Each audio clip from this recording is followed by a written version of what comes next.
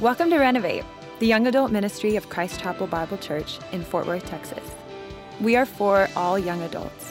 Whether you're far from God or walking close to Him, we believe that our God fully knows us and fully loves us. So instead of leaving us as He finds us, He is constantly and graciously renovating our lives so we can look more like Him. Enjoy this week's message.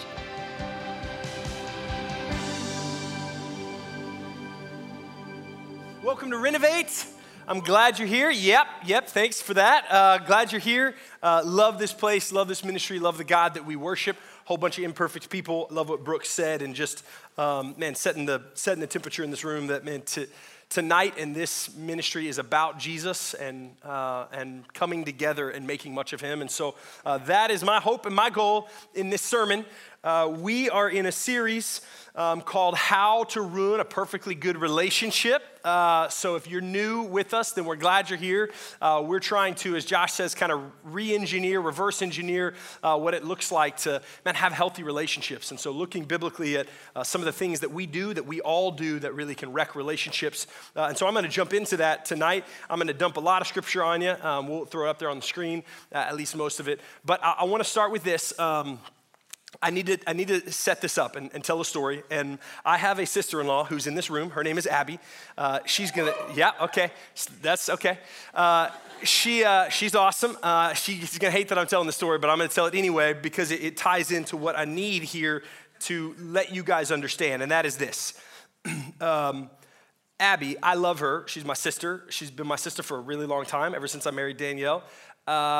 She is awesome, and I love her for a lot of reasons, but one of the top reasons I love her is she joyfully, willingly, and eagerly will drive to my house to build IKEA furniture for me.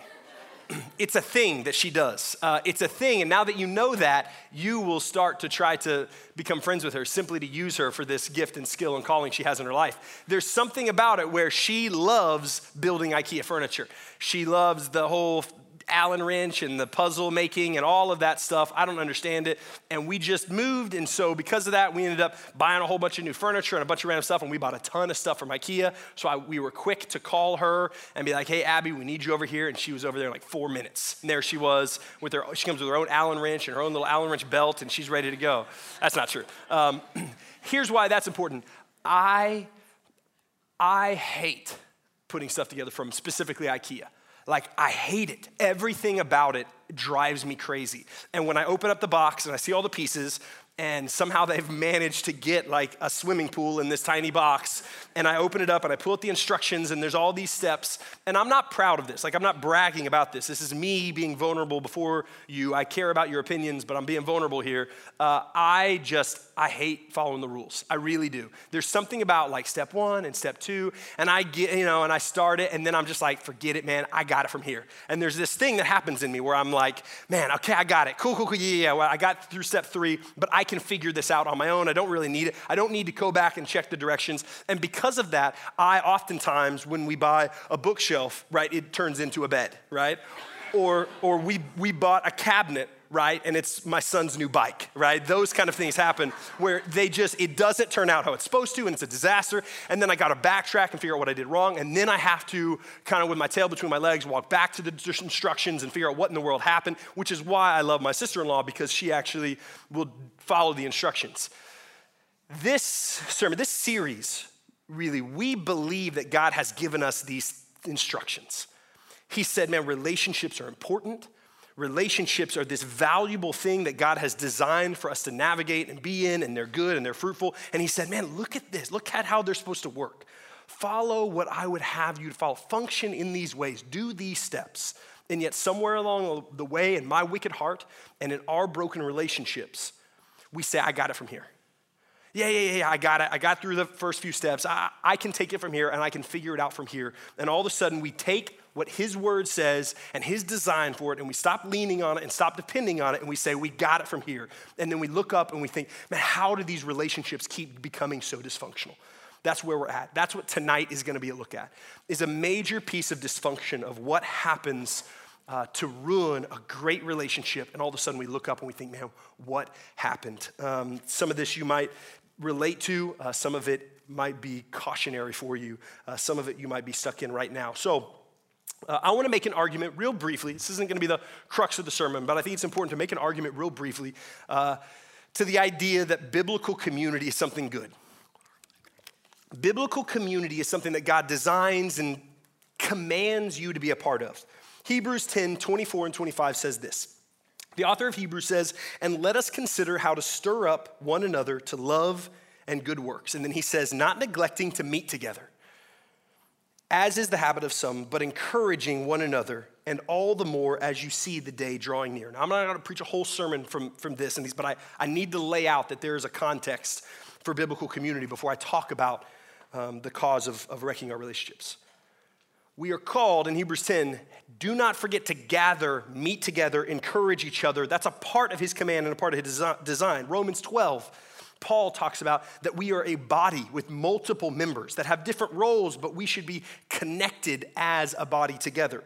Ecclesiastes 4, 9 and 10 says, "Two are better than one because they have a good return for their labor.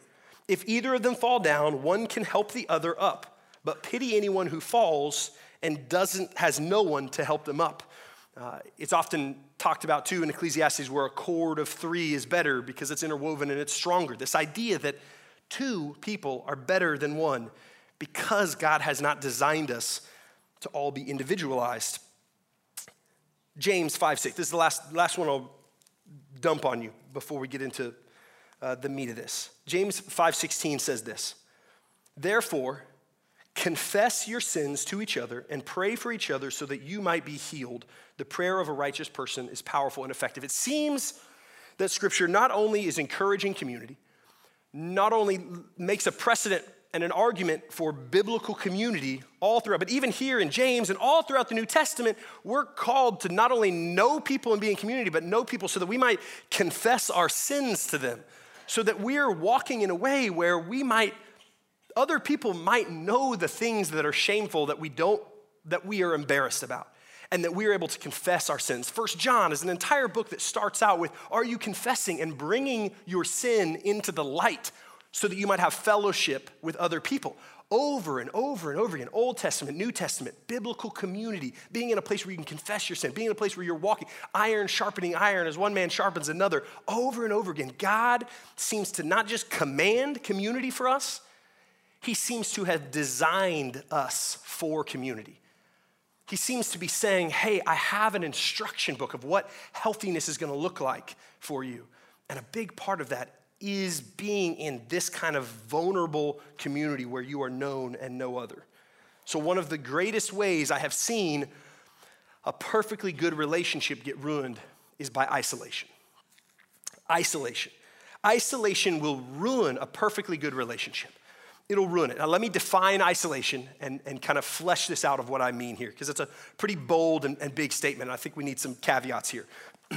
Isolation is the state of being alone, right, or kept apart from others. So when we remove ourselves for an extended period of time, when we take ourselves or our lives or our relationships and we remove them for an extended period of time from community that's biblical, from wise counsel, from accountability, when we do those things, we isolate ourselves.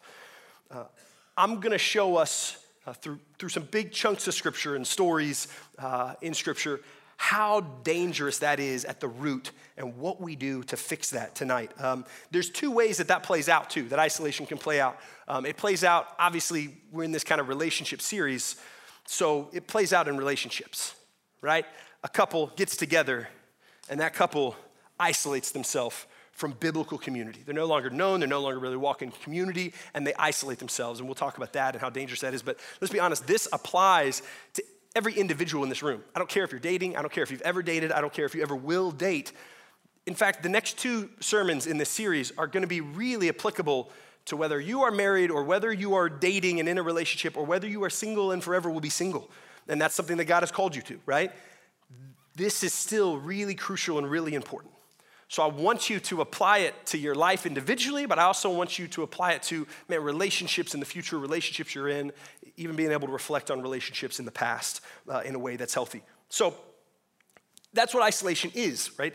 It removes ourselves and it becomes toxic and it ruins relationships.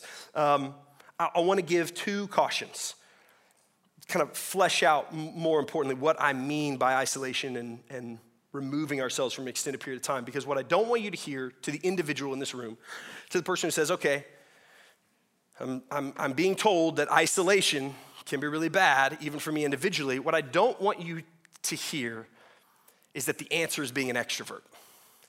The answer, the opposite, the antithesis of isolation is not being an extrovert, right? If an extrovert walks out of here thinking, man, when I go to Central Market, I have so many high fives with so many people because I know so many people and I talk to so many people and at the tailgate, man, I work that thing, and when we're eating before Renovate, I know so many people and I'm chatting and I'm giving them a high five. That is not what we're defining as biblical community, right? Being an extrovert, being an introvert has nothing to do with knowing and being known, with your sin, with walking in open, honest, accountable, wise counsel, biblical community. We don't just mean you go to a lot of social gatherings. And so what I don't want you to hear is, okay, so I'm not supposed to be introverted. No, we need introverts. The church needs introverts. The body of Christ is designed to have introverts in it. So that is good, that is healthy, that is healing. And everybody, I don't care if you're introverted or extrovert, I'm pretty ridiculously extroverted. Everybody needs to stop and be still and remove themselves from the social scene. It is healthy to stop and be still and meet with Jesus. I think so often on the other side of the spectrum, we just fill our lives with so much busyness and so many people and so many social events that we never slow down. We never listen to the voice of God. We never seek counsel from him. Okay, so I want to make sure that's clear. I think it can be dangerous if you just hear me say, okay, I'm supposed to be more extroverted. No, flee from that. That's a lie from hell. Second little caution that I want to be careful you don't hear. I'm going to talk unapologetically about how dangerous isolation is for relationships. I think a valid question is, what happens when you just get too many cooks in the kitchen in a relationship? And Danielle and I have experienced this. Lots of people who have experienced this understand what happens when all of a sudden it looks like, okay, I become a couple, and all of a sudden I've got my entire small group in my relationship.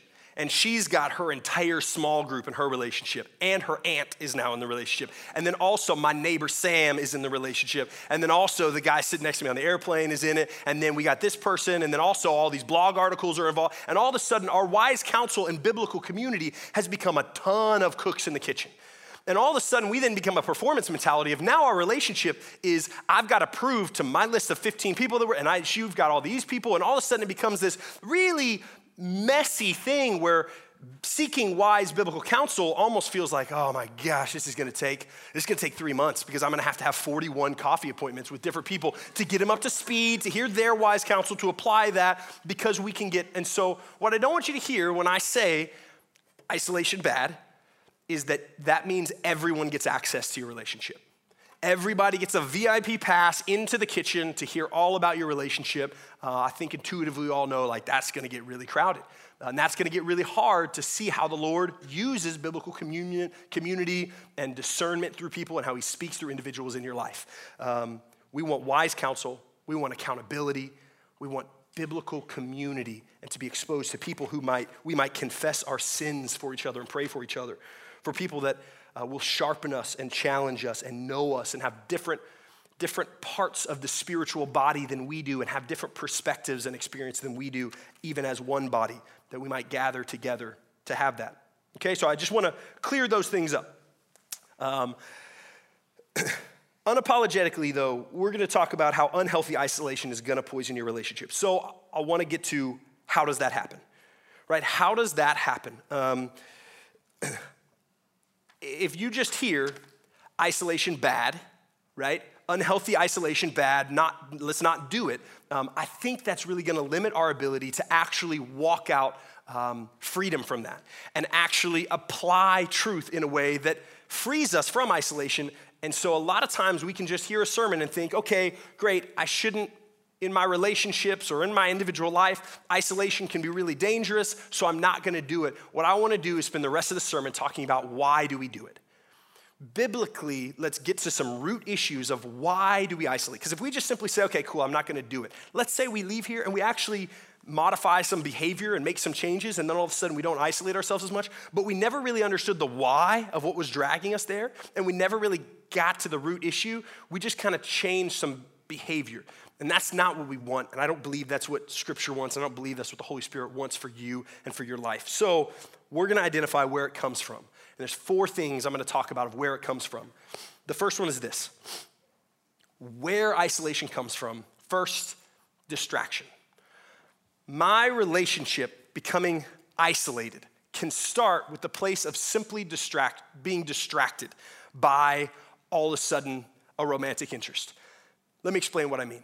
And I put this one first intentionally because I don't have a lot of verses speaking against it because I actually don't think it's inherently wrong. In fact, I don't think there's anything wrong with it at all. But I think it's something we have to realize is going to happen in relationships. I'm gonna tell you a story. This is one of my boys' favorite stories. When I tell them stories when I tuck them in, and they always want a story, and I've run out of creative stories, so I just tell them random stories about my past, or times I run out of gas, or whatever. And they think it's great.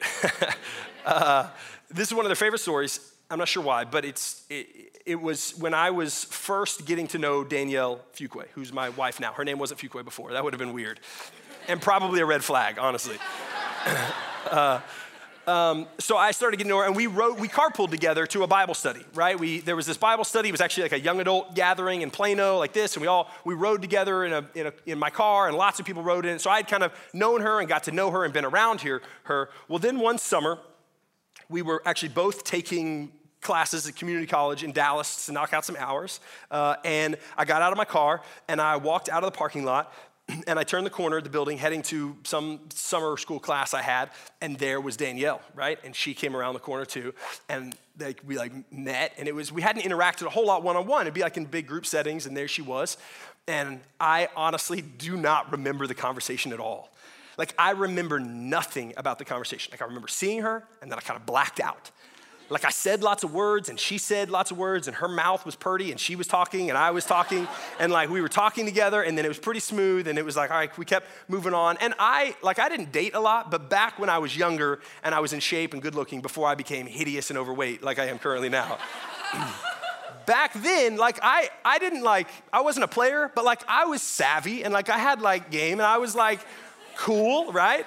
Back before I dressed like this, and right, you get it, right? Just picture Ben 15 years ago, okay? I promise I was cool. And so I was relatively smooth, right? Or so I thought. So I left this conversation, and I was like, okay, I'm pretty smooth like this. And I walked back around the corner, and she left. And I honestly, I gasped because I realized I had literally stopped breathing. The entire time talking to Danielle, I just forgot to breathe. It was this thing where that part of my brain just stopped, and my amygdala fired, and I could no longer access anything here, and my lungs weren't going. I didn't notice it. I was just talking and trying to be smooth and, whatever it was. And then I came around the corner, and I realized, oh man, I forgot to take a breath for a good solid 50 seconds. Like I didn't take a breath. And that was kind of, I remember that's never happened to me before. Like, I'm usually pretty smooth in those situations in my Target pants, but that wasn't one of those. Here's why I say that. Then I start dating her, right? Probably 8 months later was actually probably when we started dating, because that was summer. Our first date was in February of that next year. So then I started dating, right? Obviously, guys, if I start dating that girl, right, by the grace of God somehow, but I start dating that girl, I would rather hang out with her than my hideous, ugly roommates, right? Like, I'm going to be distracted.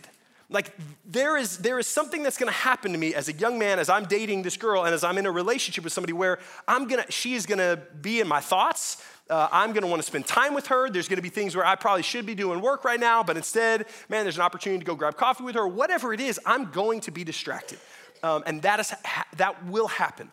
And so because of that distraction will start to become an isolation that isn't necessarily initially unhealthy. But that is going to be a root cause to where we say, okay, how do we become so isolated? Well, I like her. I like him. I want to spend time with him. I would worry about the person who's dating somebody and doesn't want to spend quality time with that person. Like, I would honestly worry about the relationship. Like, if you started dating somebody and it's like, I just never want to see them, and I never think about them, and I never, right? Like, date somebody else, right? Like, don't break up with them tonight because they'll know it was my fault. But eventually, right? Like, find somebody that's like, man, okay, right? Does that make sense? Distraction is going to be a potential cause. Distraction itself is not inherently wicked. Distraction, our minds thinking about someone, our time, where we'll stop doing things, where we'll spend less time with these people we used to hang out with, to hang out with this person, that is part of God's design in relationships that can be healthy. Here's where it becomes unhealthy. The next three. And these are gonna build to where they're gonna get a little heavier and heavier. But the first one is, in this order, is not being wise. Where does isolation come from, right? I've now found myself on an island in this relationship, and we're isolated and we're not known, and there's no real good community, and there's no real wise counsel, and nobody knows the sin we're stuck in. Where is that? Where is that really coming from? From not being wise. Why didn't I just put foolishness? Good question. Here's why. Because I think it's really sneaky. Because I think a lot of us would say, well, it's not just about, well, okay, I won't be a fool. But I think a part of it, I think there's a difference between being a fool and just not being wise. And I think, honestly, not being wise is a little harder, right? Like, I think the boundary of, okay, well, I'm not a fool, but are we proactively wise? Not just are we not being completely foolish, but are we proactively making wise decisions? Story time. 2 Samuel chapter 11. We're going to put it up on the screen for you. This is King David. This is kind of one of the biggest blunders of his life in relationship. Verse 1 in chapter 11 says this: in the spring, at the time when kings go off to war, David sent Joab out with the king's men and the whole Israelite army. They destroyed the Ammonites and besieged Rabbah, but David remained in Jerusalem. That's important. We're going to come back to verse 1. One evening, David got up from his bed and walked around on the roof of the palace. From the roof, he saw a woman bathing. The woman was very beautiful, and David sent someone to find out about her. The man said, "She is Bathsheba, the daughter of Eliam, and the wife of Uriah the Hittite." Then David sent messengers to get her. She came to him, and he slept with her. Now she was purifying herself from her monthly uncleanliness. Then she went back home. The woman conceived and sent word to David saying, "I am pregnant." Some of us know this story. King David is defined in Scripture as a man after God's own heart.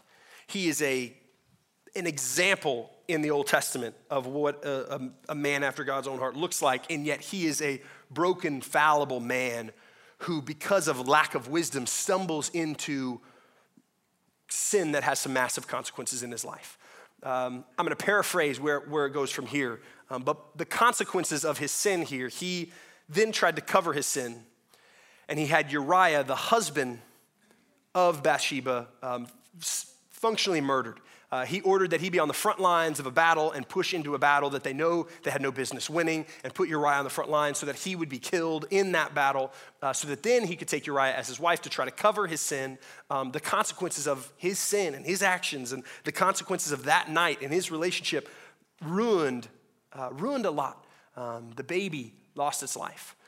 David was no longer allowed, because of this mistake. He was still loved by God, but he was no longer allowed to build the temple that he desperately wanted to. The temple of God that was going to be his crowning achievement to give glory to God with his life, to establish this kingdom that God had asked him to, and then to be the one in charge as a king to build God's temple. God said, "No, I'm not going to allow you to do that, and you no longer get that role. That role is going to go to your son to do," because of his mistake and because of his sin, because of not being wise. What happened, right? I get what happened, right? In this situation, with this consequence, with this sin, it's lust, right? Sees this woman, attractive woman, calls her, he utilizes his power, he puts pressure on her, right? This whole thing is a mess. But I want to look at verse 1, and I want you to see, at verse 1, in the spring, at the time when kings go off to war. In the spring and the time when kings go off to war, where is David? David sent Joab out with the king's men and the whole Israelite army. They won the battle, they won the war. That's great. He's not where he's supposed to be, right? David isn't where he's supposed to be. He shouldn't even be there. He's isolated himself and he's put himself in a place that's unwise. His men aren't around. There's no accountability for him. Where he should be is with his men at war, and he's not. He's wandering around with too much time on his hands on the roof of his palace. And one thing leads to another, leads to another. Don't put yourself or your relationship in a place it shouldn't be. Not just don't be a fool, but be wise. If there are things that you know you struggle with in relationships, whatever they are, whether it's anger, whether it's, late at night I become a really angry person, or whether it's stress, whether it's lust, whether it's whatever it is, don't put your relationship in a place that it shouldn't be. Make wise decisions. This is for you as an individual to say, man, I don't want to put myself in an unwise place. I know my temptations. I know what my bents are. I know the things that I do that God says walk out of those things. I know the things and the convictions that he's put on my heart, and so I'm gonna flee from those things. I'm gonna be wise and flee from those things. In a relationship, I know the danger spots for our relationship. I've learned from the past, I've learned from this relationship, so I'm gonna not put those in places they shouldn't be. I'm gonna be wise in that, protect that. One of the places that isolation comes from is us just not being wise. That leads to another place where it comes from, which is self-reliance. Isolation, it builds. It starts with, really healthy, great, crush, that's good. You should want to spend time together. That becomes quickly and can easily become just unwise places to be, not being thoughtful, not being smart, not having good boundaries, and then all of a sudden, self-reliance sets in. Revelation chapter 3, the end of this chapter, and I'll put it up on the screen for you. I love this too, and this was something that I've been thinking about this week. Our church, just a side note, we're going through the Revelation series of the 7 churches in Revelation, and so this church will actually be preached in detail this Sunday. So if you're not plugged into a church home, come and hear Cody's gonna preach it. I'm really, really excited about it. I'm gonna tease out some stuff. Not gonna give the spoiler alert, and I'm not gonna have time to unpack this whole passage, but I wanna read it for you, and I wanna point out one thing, one nugget in here that I want you to hold on to, but then honestly, come on Sunday, and you'll get 100 times more from this passage. This is what John in Revelation says in the prophecy of the revelation of Jesus. In verse 14, he says, "To the angel of the church in Laodicea write, these are the words of the Amen, the faithful and true witness, the ruler of God's creation. I know your deeds, that you are neither cold nor hot. I wish you were either one or the other. So because you are lukewarm, neither hot nor cold, I am about to spit you out of my mouth." Some of us have maybe heard this church talked about, and this kind of prophecy talked about, this idea that, okay, we're not, and sometimes it's interpreted as, well, we're not on fire for Jesus, we're not hot, but we're also not like cold, and it's kind of this lukewarm place in a spiritual temperature for us. I really don't think that that's where he's going with this. I don't think his point is, hey, I want you to be really on fire for Jesus or really cold for Jesus, and if you're just kind of in the middle, lukewarm, then that's not good. That's not the point of what he's saying here. He's gonna actually diagnose their real problem, starting in verse 17. He says, "You say, I'm rich, I have acquired wealth and do not need a thing.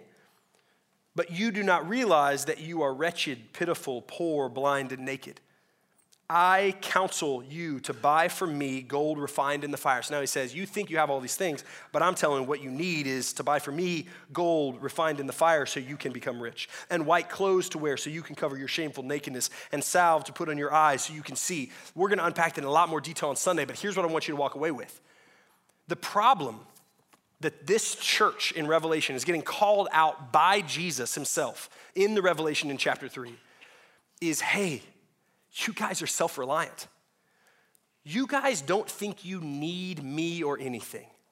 The issue at the core of this church, and so often us as God's people, is I look at the God of the universe who designed the the playbook for me to live a life and a life abundantly walking in the Spirit. And I say, I got it from here.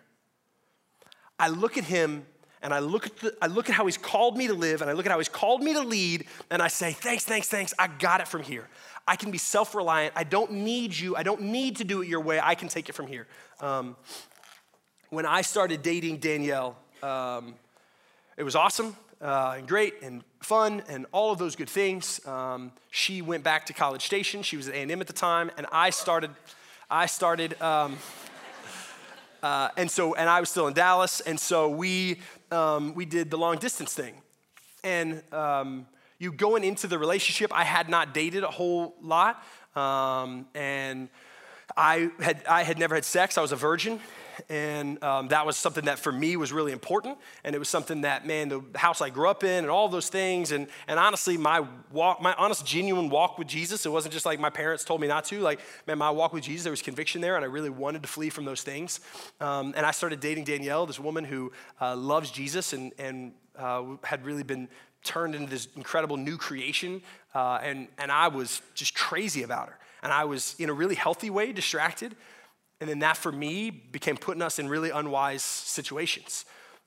And then that, for me, became leading this woman who God put in my life, this daughter of the King, this woman who was precious to a holy God, and a holy God had redeemed and gifted in incredible ways. But my leadership of her then went from just unwise to just really self-reliant.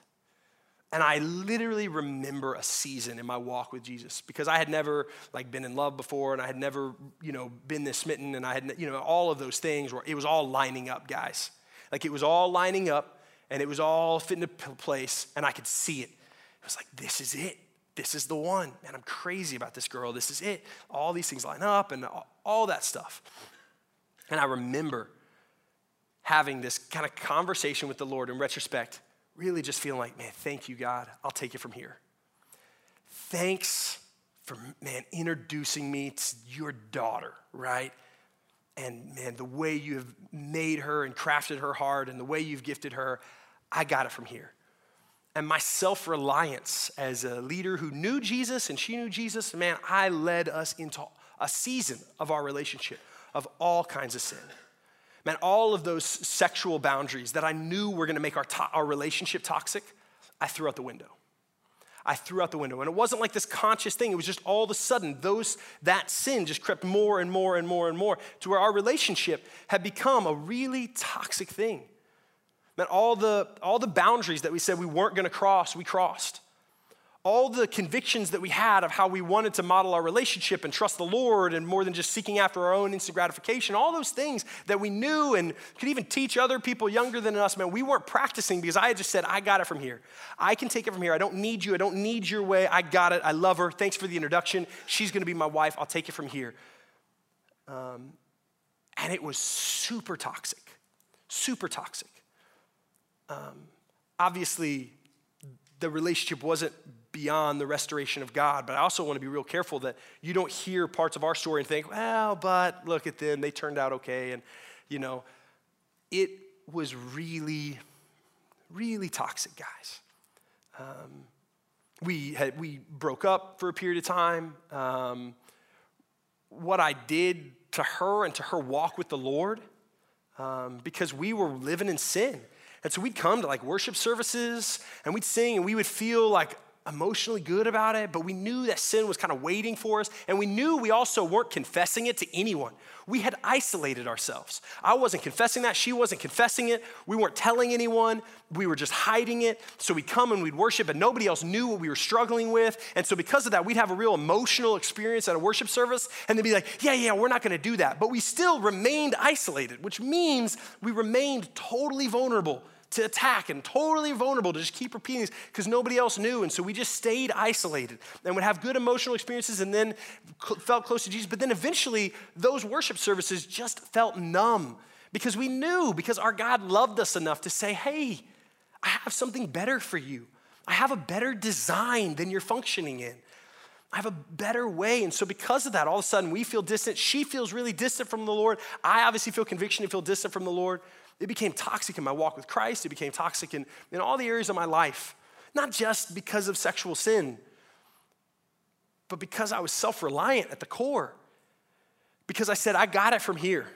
Because I said, I don't need community. I don't need what you've put in my life. I don't need to trust you and confess. I don't need to walk in accountability. Man, I had guys who lived down there who I would crash on their couch. I had guys who were there, in that long distance relationship who could have held me accountable, who loved the Lord. I didn't reach out to them. I didn't want them to know. I hid all that stuff. Ruin a perfectly good relationship. Man, because we just isolated. We just said, we got it from here. We can be reliant. We don't need him. Man, I found the love of my life. I don't really need to do it his way right now. Last thing that keeps us isolated is shame. Shame, man. We were stuck. Whatever unhealthy pattern it is, whatever unhealthy way that you isolate yourself, whether individually or in a relationship, I don't care. When we isolate ourselves and we think we've got it, then we get stuck. Shame buries us. And then it buries us and it compounds on compounds, and all of a sudden we think, man, I can't let other people know this. I can't bring this up to other people. This isn't buried. This isn't shame. I'm gonna tell you a story. 2 Samuel chapter 9. And we're not going to unpack everything, but I want you to hear something really, really sweet. And I think it's a shadow of Jesus and what he does with shame. And the king said, this is David. This is a couple of chapters before Bathsheba, actually.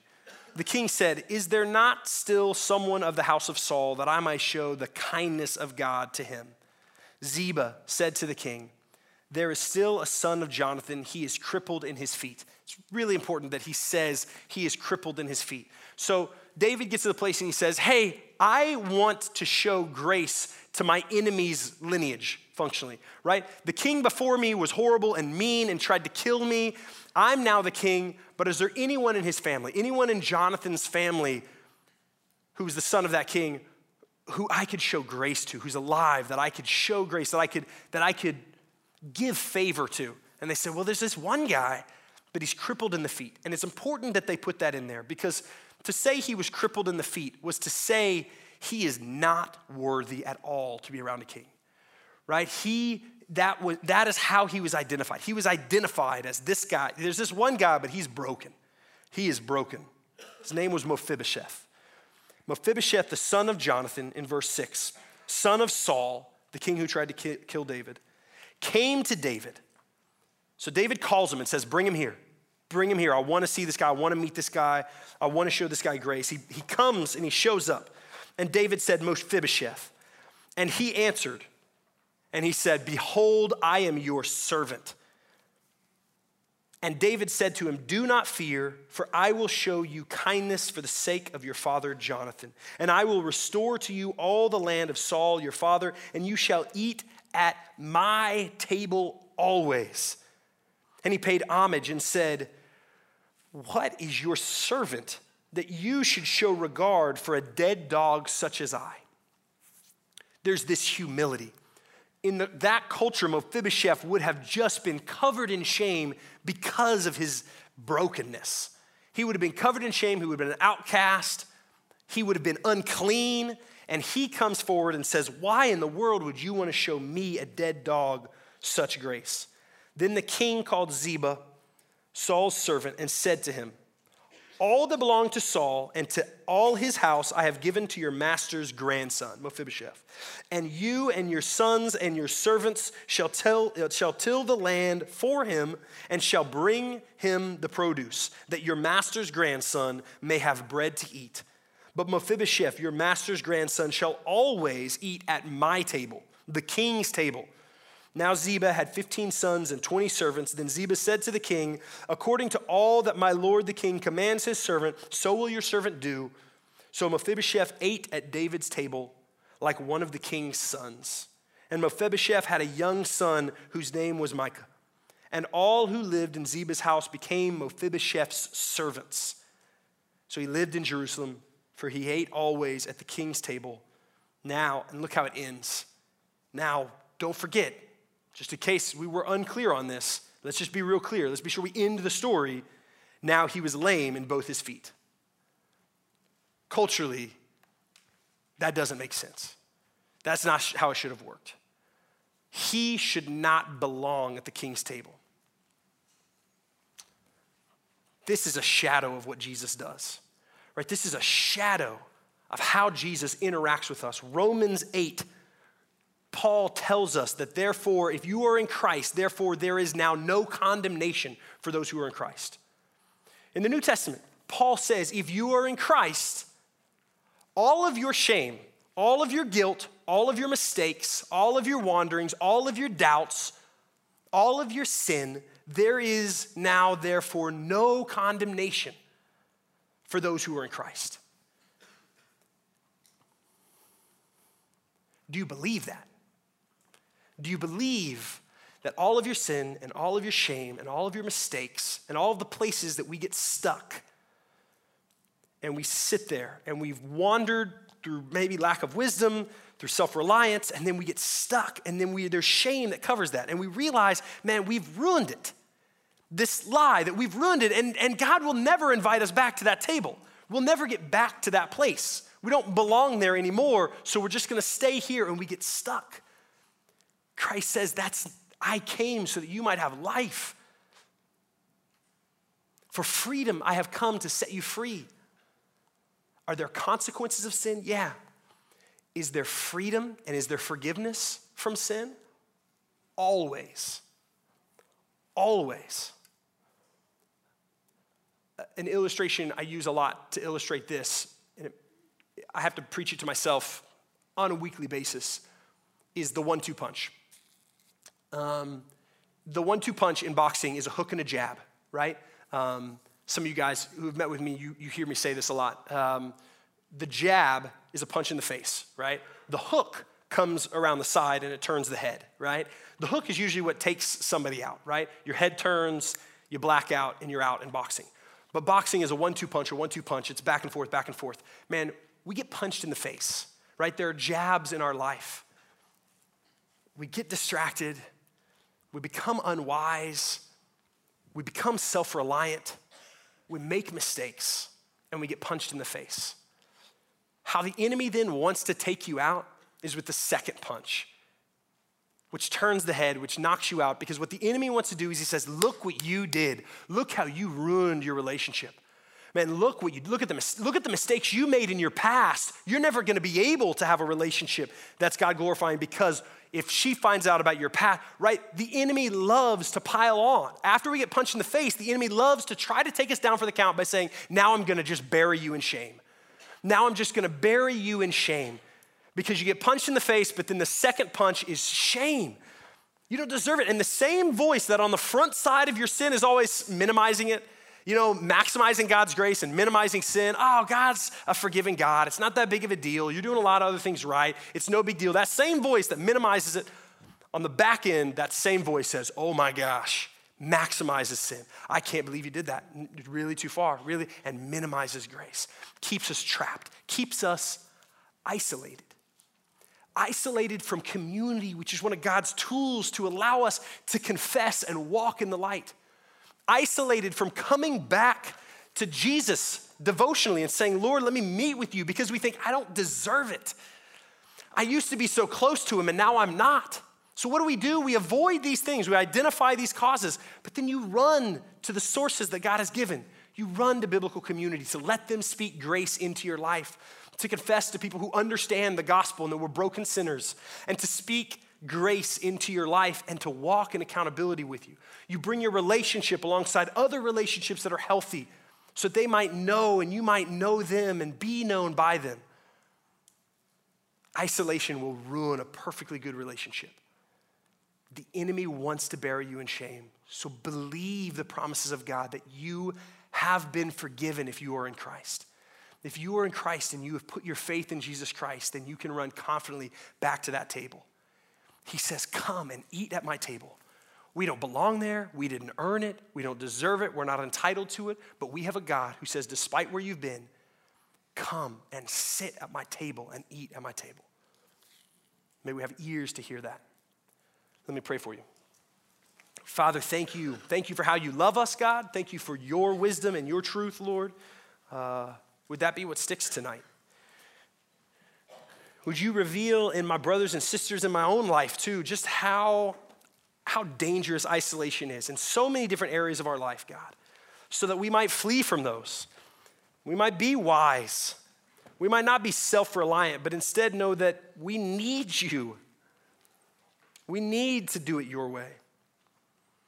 And then, God, would you set us free from the shame that no longer belongs to those who are in Christ? Man, for my sister who's in this room, who's never experienced that kind of freedom, who feels your Holy Spirit tugging at her tonight, to my brother in this room, who's maybe he loves Jesus or likes Jesus, but he's never experienced that kind of freedom that you offer, would tonight be a night where we surrender, where we approach your table humbly because we know what we deserve, but with confidence because we see how gracious you are. God, that we would remember the gospel, that the death, burial, and resurrection of Jesus has allowed us to approach your table. Set us free for your glory. In the name of Jesus, amen.